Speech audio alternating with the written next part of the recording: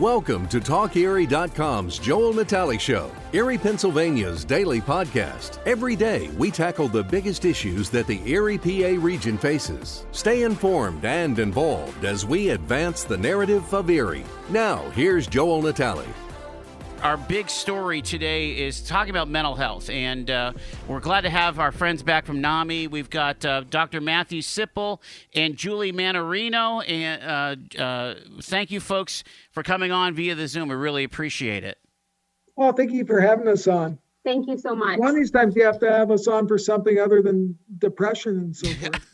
I'm all for it. I'm all for it. Discuss beaches in Florida or something. there you go. I want to make, you know what we could do is kind of do your whole vocal band rock star thing, right, Dr. Sipple? Okay, I deserve that. Okay. I'm just looking for your boa. That's all I'm looking for, right? The boa.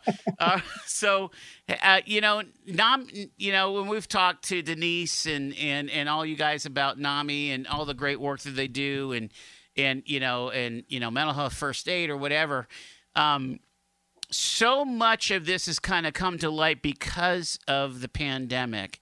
And now, a year later, you're seeing the national reporting about really how, as this thing has gone on, this pandemic, the lockdowns, the isolation, the not being able to hug your grandparents and so on. We are really seeing an accumulation of contagion, if you will, of pathology. So maybe you could help me understand what's going on, Dr. Sipple, about the length of time with the pandemic. Is it just adding insult to injury right now, mental health wise? Well, it is. And even earlier on, I was correlating this with how many times do we kind of trick our brain a little bit that, 8 more weeks, I'm going on vacation, 8 more weeks, Christmas break, these type of things. And as the pandemic, I think earlier on, people were thinking, well, this is whatever, politically, whatever people thought. Then some thought, okay, well, we'll get a good handle on this. We'll be done in 3 months. Then it turned 6. But as we kept trying to hold hope to something, and then it just turned indefinitely till further notice, it became more of a struggle to see the positive pieces. And we're creatures of routine, and we lost a lot of that routine. And what made the pandemic so different for everybody actually, is everyone struggled on some level in some way from this, whether it's from catching it, having a family member catch it, all these things, to now we're stuck home with families. And of course, whether it's parents or caregivers, they're struggling with jobs, and everyone's working home in the same place. So before, when we're talking about whether it's college kids or younger, they're stuck at home. They're not having any other interactions. And the parents, and I see them in my office, they're struggling. The teachers, the ones that continue to teach and even do Zoom, they're struggling. It's everyone they go to. You go to your therapist, guess what? They're struggling too, and they're trying to help you through the same struggle they're going through.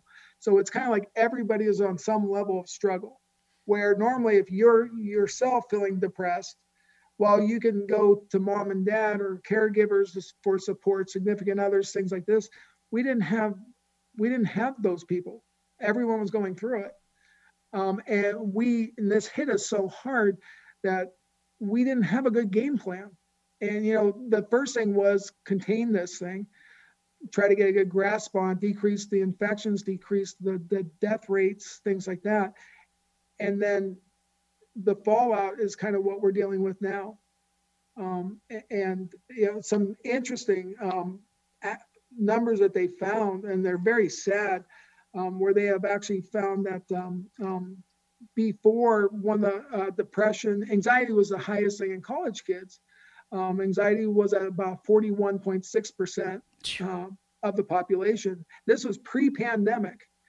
And depression, even pre-pandemic, was 36.4%. Now, and about 25% were on some sort of medication for the depression.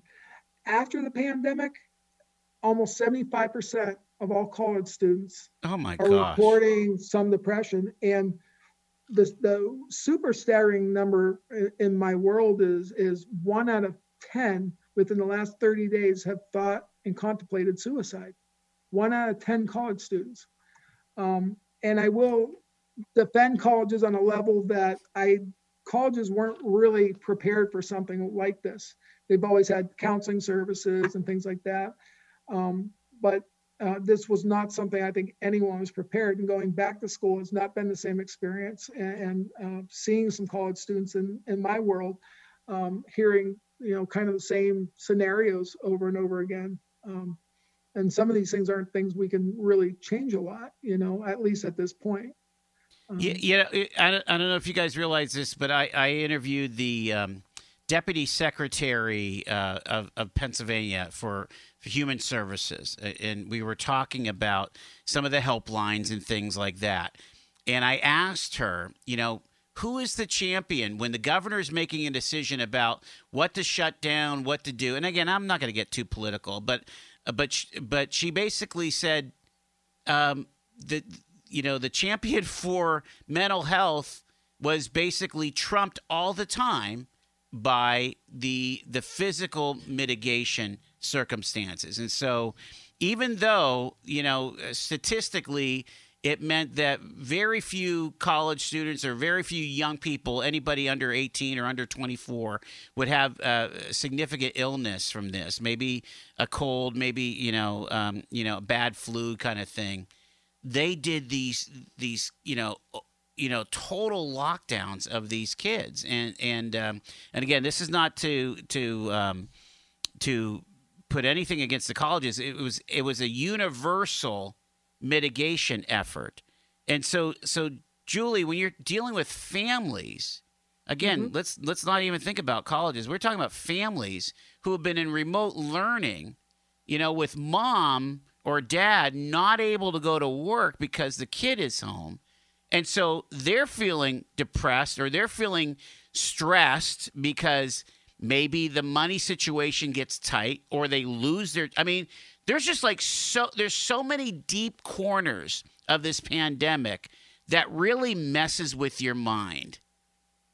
For sure. Mm-hmm. Well, I'm sorry, I don't mean to interrupt, Julie. The one thing, and I know this is a big thing for us with NAMI, is always breaking that stigma. If anything, this shows us how strong the stigma still is, because we put the mental health stuff on the back burner. Well, we're not, that's not a big deal. We'll throw that back there. But to me, that kind of is a little bit of proof that stigma is that strong still, that we're not going to worry about that, as now the new pandemic is our world, and mental health for all these folks struggling. But I'm sorry. Just to finish that thought, and again, I kind of combined two thoughts. I apologize. It was a talk show host mistake. But no, you're absolutely right, Dr. Sipple, insofar as that she kind of said, well, we are just kind of picking up the pieces. Like, it's like the aftermath. It's like the tornado, and now we go in and we try to rebuild after a tornado goes through. And literally COVID has been a stage 5 tornado. But again, we can't roll back the clock, but it makes you wonder, geez, if you would have just protected the most vulnerable, people with underlying conditions and elderly, and let the kids who had the least contagion against them, go on with their lives. I wonder how much of this could have been mitigated. And so now, Julie, pick up on that, because you're seeing these kids, you're seeing these families. So, I would have to say that I think back to myself and me being in college and the excitement of transitioning from living at home to now independent, and how exciting that was and scary at the same time. And then being on my own and being able to now navigate what that's like. But then I think back, and then you think about now, and then it's like, okay, that was all taken from me. And I was told, now you're going to sit in your dorm room or at home, wherever you are, to learn.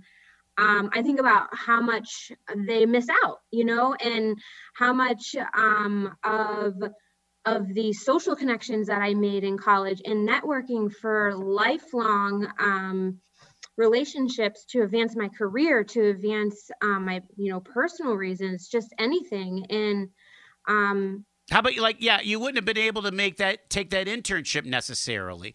Right, You would, exactly. I mean, And I learned so much. real foundational things is what you're referring to. Right. And it means so much. The books are very important. Trust me, I learn a lot from books and that education piece. But the hands-on, I mean, watching the interactions with people, and we kind of make a little bit of a joke about it, right? I got to get to my next computer because it's my next Zoom call is coming up. Yeah. And it just starts to you start to disconnect. It's hard. It's a really hard concept. I feel for them, and learning is I'm more visual. I like to see things. So, if you think back in our younger years, we didn't go to our parents as we became teenagers and so forth. We went to our friends. Yeah. And as we've removed a big portion of that friend piece of it, and the folks that did go back to school, unfortunately, usually, like I said, if you're struggling in class, you can talk to other people. Oh, I went to that class. Oh, yeah, it's a hard class. Or if you're feeling down, stressed out, things like that, you would lean on your classmates, things like that. But they're going through their struggles with this whole thing on multiple levels too. So that's what I think with the pandemic has made this so much worse than anything else that we've seen in our generation. And the video connection just doesn't do it, right? I mean, No. I'm sure there's psychological data that we could go to, but literally, we know prima facie, we know that this is not the same. I mean, you guys have been in my studio. We've been able to share air, if you will, and really kind of come to understanding. And we could attempt to do that on the Zoom, but after a while, you know what? I want to get back with my friend Matt Sipple and Julie and learn from each other again. And so that's the issue that we're dealing with. But again, when you have kids that are already on the precipice, 36.4% depression rates before COVID, why? Oh man. Well, and even think of the younger generation. They've already been raised on computer screens and iPhones and TV. And, I was even saying, my generation, we go outside, we play and all these other things. We naturally had these social interactions. Well, sports stopped for those that played sports. People that did music, they took that away. So they've gotten less social contact throughout the years. And now the little piece that they had, now that's totally gone. Mm-hmm. So. All right. It's tough too, I think, for them too. I mean, you go to mom and mom is dealing with the same things. I can't go to work. I have to work from home. We're all in the same boat. And it's hard to deal with, the child coming to you with the same exact problems you're facing and you're trying to get through it. And it's a tough domino effect. Yeah. We're doing a good job of identifying the problem here. We'll stay a little bit more with that, but eventually we will get to the solution side. We're talking to Dr. Matthew Sipple and social worker Julie Mannarino from NAMI here. There is clinical studies out. There was one that was released. Student mental health in higher education has been an increasing concern. The COVID-19 pandemic situation has brought this vulnerable population into renewed focus.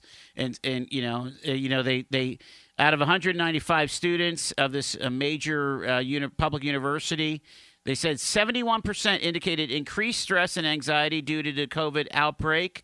91% include fear of worry about their own health and loved ones, difficulty in concentrating, 89%, disruptions to sleep, 86%, 86% decreased social interactions due to physical distancing, and increased concerns in academic performance, 82%. Dr. Sipple, we're hearing anecdotal evidence that Dean's List kids are getting D's. Oh yeah, the numbers of failing. I've heard it so many times, and A students. What was the national number? There was some astronomical number failing, and it was. I mean, I see the kids, I see the parents, and I can tell you what the kids will tell you. My own kids tell me this. It doesn't feel real. They know. And Are they saying school doesn't feel real? Is that it doesn't feel real on Okay. the screens. And the other part is they say that a lot of the teachers, and I'm not tearing up teachers by any means, seem less engaged. And I think, once again, they were thrown in this world without Absolutely. planning for it. They weren't ready for Zoom. And half the kids, even the teachers I see, tell me the same scenarios. Half these kids don't even have computers. And so they're just kind of, and a lot of kids aren't even taking it seriously. And they're texting their friends while doing this, if they can. And they kind of, they took it very lackadaisical. And a lot of them are out of routine. They're staying up late at night, and parents felt bad for the kids because they lost this ability. So they kind of let them pass on staying awake later, watching shows, so forth. So kids aren't sleeping the same. They aren't eating the same. Their habits are all out of whack. So everything's a snowball effect. Mm-hmm. And then mom and dad, because of the same stuff, their tolerance for anything, just like all of us, has lowered. So they're edgier with the kids, and it's just kind of like this vicious cycle all the way around. And then a lot of folks, whatever those coping mechanisms, most of us lost them, whether it's our friends, the social interactions, whether it's going to our churches and synagogues or so forth, where we weren't able to do that for a while. Even I've had almost all my patients say, when are you opening back? When can we come back live? I mean, they even try to sell it to us in our medical journals. Oh, patients and doctors alike love virtual appointments. Yeah, I guess if you see the doctor or the practitioner that sees you for 30 seconds, yeah, you probably feel like I may as well just do this. Right, yes. But those of us that like to be engaged with our folks, our patients, and get to it, we want it live, and we're just meant to have it that way. And routine is lost. I mean, we could go through so many ripple down effects, and it's so many. It's going to take us. There's going to have to be a new starting point, and what that looks like and how that goes. It's going to be crucial. They're even talking about in our journals. A lot of folks have been traumatized by this, and the adults, parents, have been drinking a lot more. I mean, just think of how many effects. As a child, this affects the child, and probably a lot of parents are struggling and maybe drinking more. Not everyone, but and from them, they're probably interacting less with their kids. I know with my kids, they played sports, and we used to go with them. 5 times a week. We're at a sporting event. We're with our kids. Yeah, now they're up in their room, and Wow. we try to bring them down and things like that. But yeah, there's so many things changed in all this. That they're saying there's going to be a huge kind of trauma component to this, even after the fallout, after the depression and the anxiety. There's going to be a humongous amount of trauma on some level for a lot of people. I got about 2 minutes before the bottom of the hour break. Julie, we talk a lot about the social determinants of health, right? And so I mean, we've been just kind of talking about basically middle class existence, but you start taking away some of the resources, right? So the resources to somebody, the parent loses their job, their kids are at home, money is tight.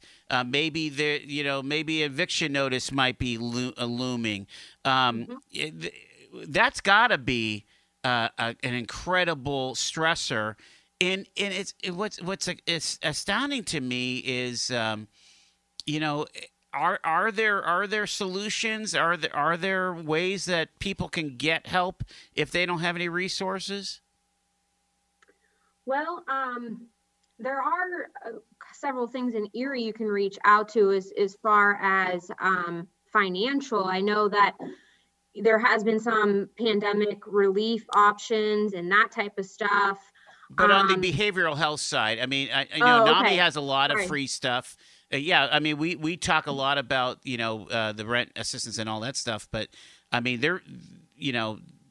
people should try to kind of start helping their families behavioral health-wise, right? You would think? Right, yeah. So, I would encourage any of the families that do start to notice that kids are failing or not making that social connection to reach out for mental health. NAMI is a good resource. lots of programs within NAMI. And again, if you're experiencing a mental health emergency, call 911. I mean, we got to get that right out there. But there are resources for you at NAMI. Find out more. Google NAMI, NAMI. All righty, let's continue on, and what Dr. Sippel, let's talk about trauma, and you have it on both sides. Okay, so for these families that have loved ones in long-term care, and they basically have been isolated from their loved ones for months, and may have even lost their loved one due to COVID-19. Some of these care facilities had 100%. COVID rates and so on. That trauma is going to be very difficult for the behavioral health community to solve, wouldn't you think? Oh yeah, and some people, everyone thinks of the nursing homes as kind of usually it's where they're living, and that is a lot of the cases. But what if you had a hip fracture and you just had surgery, COVID hits, all of a sudden you're in a place and it's positive. Now you are there, and your family can't come visit you. You can't go see your peers, and you literally one day, it's almost like a horror movie. You wake up one day and now you're stuck in your room. And actually, this isn't a little tongue in cheek, but this is true. When the stuff happened with Pat Sajak on Wheel of Fortune, my elderly folks were so upset because that was the one consistent thing in their life. Yes. The Wheel of Fortune. And don't forget, we lost Alex Trebek. Yes. And then yes. Pat Sajak part happened, and people were just, oh my gosh, it was very, very traumatic. I know it might sound silly to some people, but that was the only normalcy they had in their life. And I've seen a lot of folks that seeing their grandkids, seeing their families, simple things. And at first most people were, let's do what we have to do to beat this thing.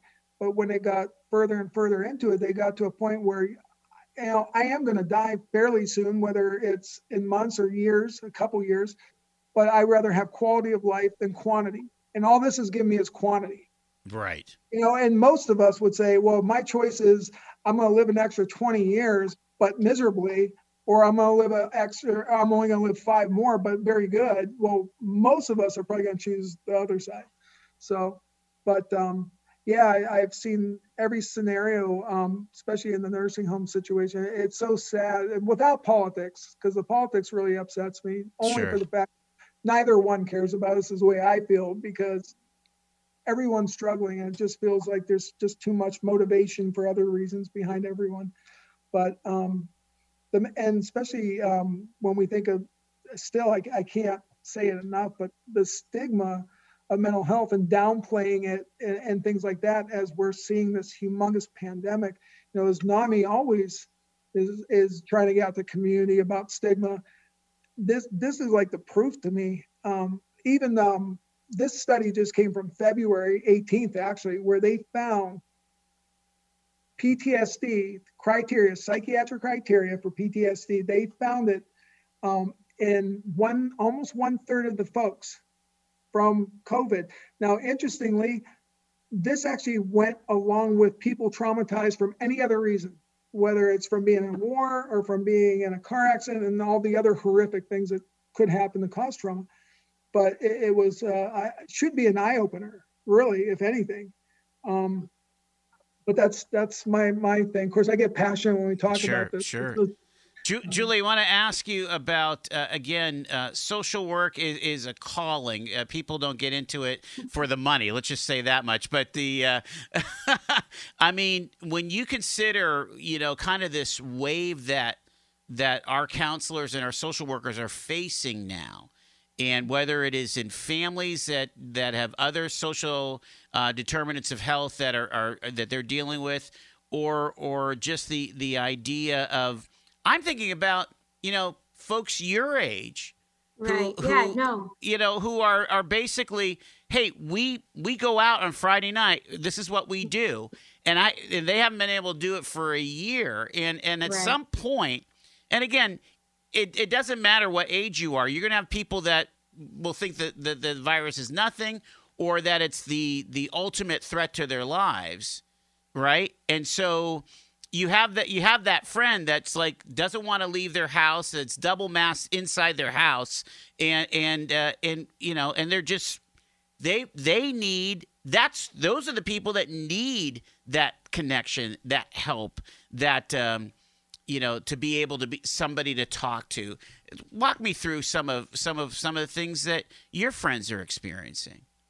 Well, I can actually speak from a personal level. I have a 13-month-old, so and I also have a 90-year-old grandma, so great grandma to my son, and it was a huge struggle not to get emotional when I would show up to her house and have to wave through the window. Oh my!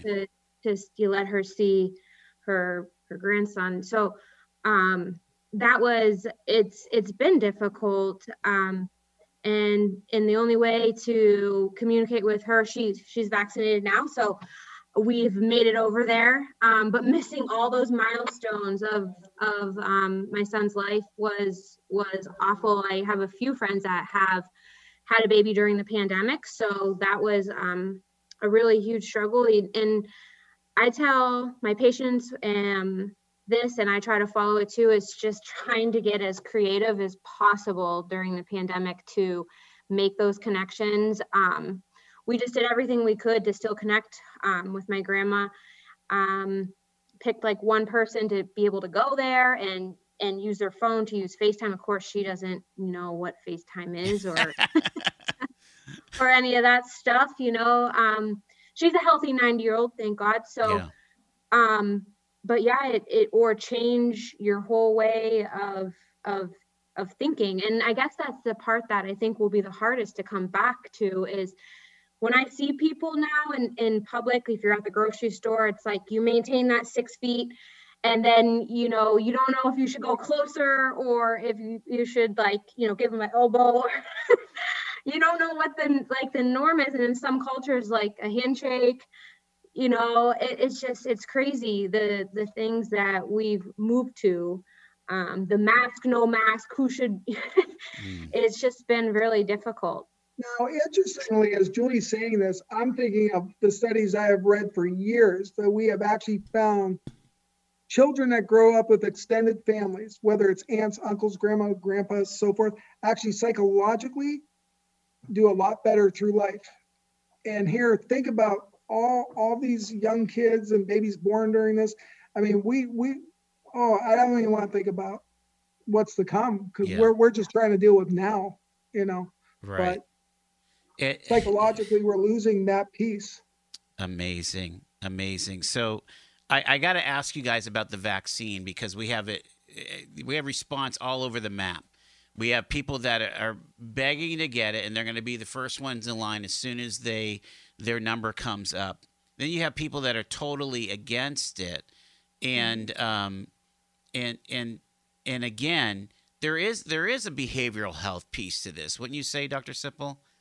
Yeah, you know, I blame a big piece on this on all the political parties. Sure. You know, one used it to advance, one used it as, well, we don't trust anything from this party, you know. In reality, it is a vaccine, and the stuff behind it, we never had supercomputers the way we have it now in artificial intelligence. We never had so many cases of any illness that we could do rapid studies as quickly. Now, I've heard the other argument that we don't know long-term effects, and I do understand that. But we do, this type of virus is very similar to a lot of other types of viruses we give vaccinations for. So there is back material for it. In the physician world, I don't know any physician that's been against the vaccine, not one. And when you think of all the other types of vaccinations we have, I know some folks are for it, some are against it. Right. And I blame all the medias for this, because anytime they can make a story out of something, I know there's folks that are against vaccinations, any type, period. And I know part of that came on the heels of this one doctor, unfortunately, did a lot of research with autism and said, well, getting the MMR vaccinations, I see a strong link. And of course, he actually fudged the data because he spent a huge amount of his life doing this. Well, he's in jail, but that's what right? started the whole I won't get my kids vaccinated. That was the beginning of that. And some people still go to the grave thinking don't get vaccinations. It's very hard to not think. But, I remember when I was a kid, as a professional, yeah. when you're trying to assuage fear, Mm-hmm. what are the tools in your toolbox? I mean, that's what we're talking about here. Just total fear of that. Well, what I like to do is what is the root cause of the fear? Like with the vaccination, what is that root cause? And if they're worried about what is the long-term effects, things like that, I always have to be honest with someone. But in the same way, I will show them numbers. I pull up scientific truths, follow the science stuff, not what everybody else says. But I still have had folks, I don't care wherever you show me, I'm not getting it, or I'm not going back in public. I mean, I could show them all the evidence in the world and factual evidence, and I hate to say it, but I do think with all the social media stuff, I think that's kind of made so many people question everything, and in a way, rightfully so. I mean, we're taught over here to think this, then no, that was wrong, and so we don't know what's true and what's not true anymore. But aren't we gonna,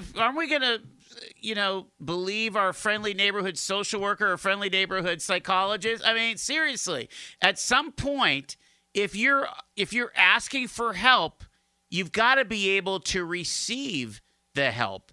And I think that goes to your earlier point, Dr. Sipple, of if you only have 10 minutes with each patient versus a typical 50-minute counseling session or what have you, you're not going to be able to drill down to the what did they say in Shrek, to get through the layers, the onion, peel the layers of the onion. The onion. You got to have some time to do that. And again, if somebody's coming to you, they're presenting with totally irrational fear about nearly everything at this point.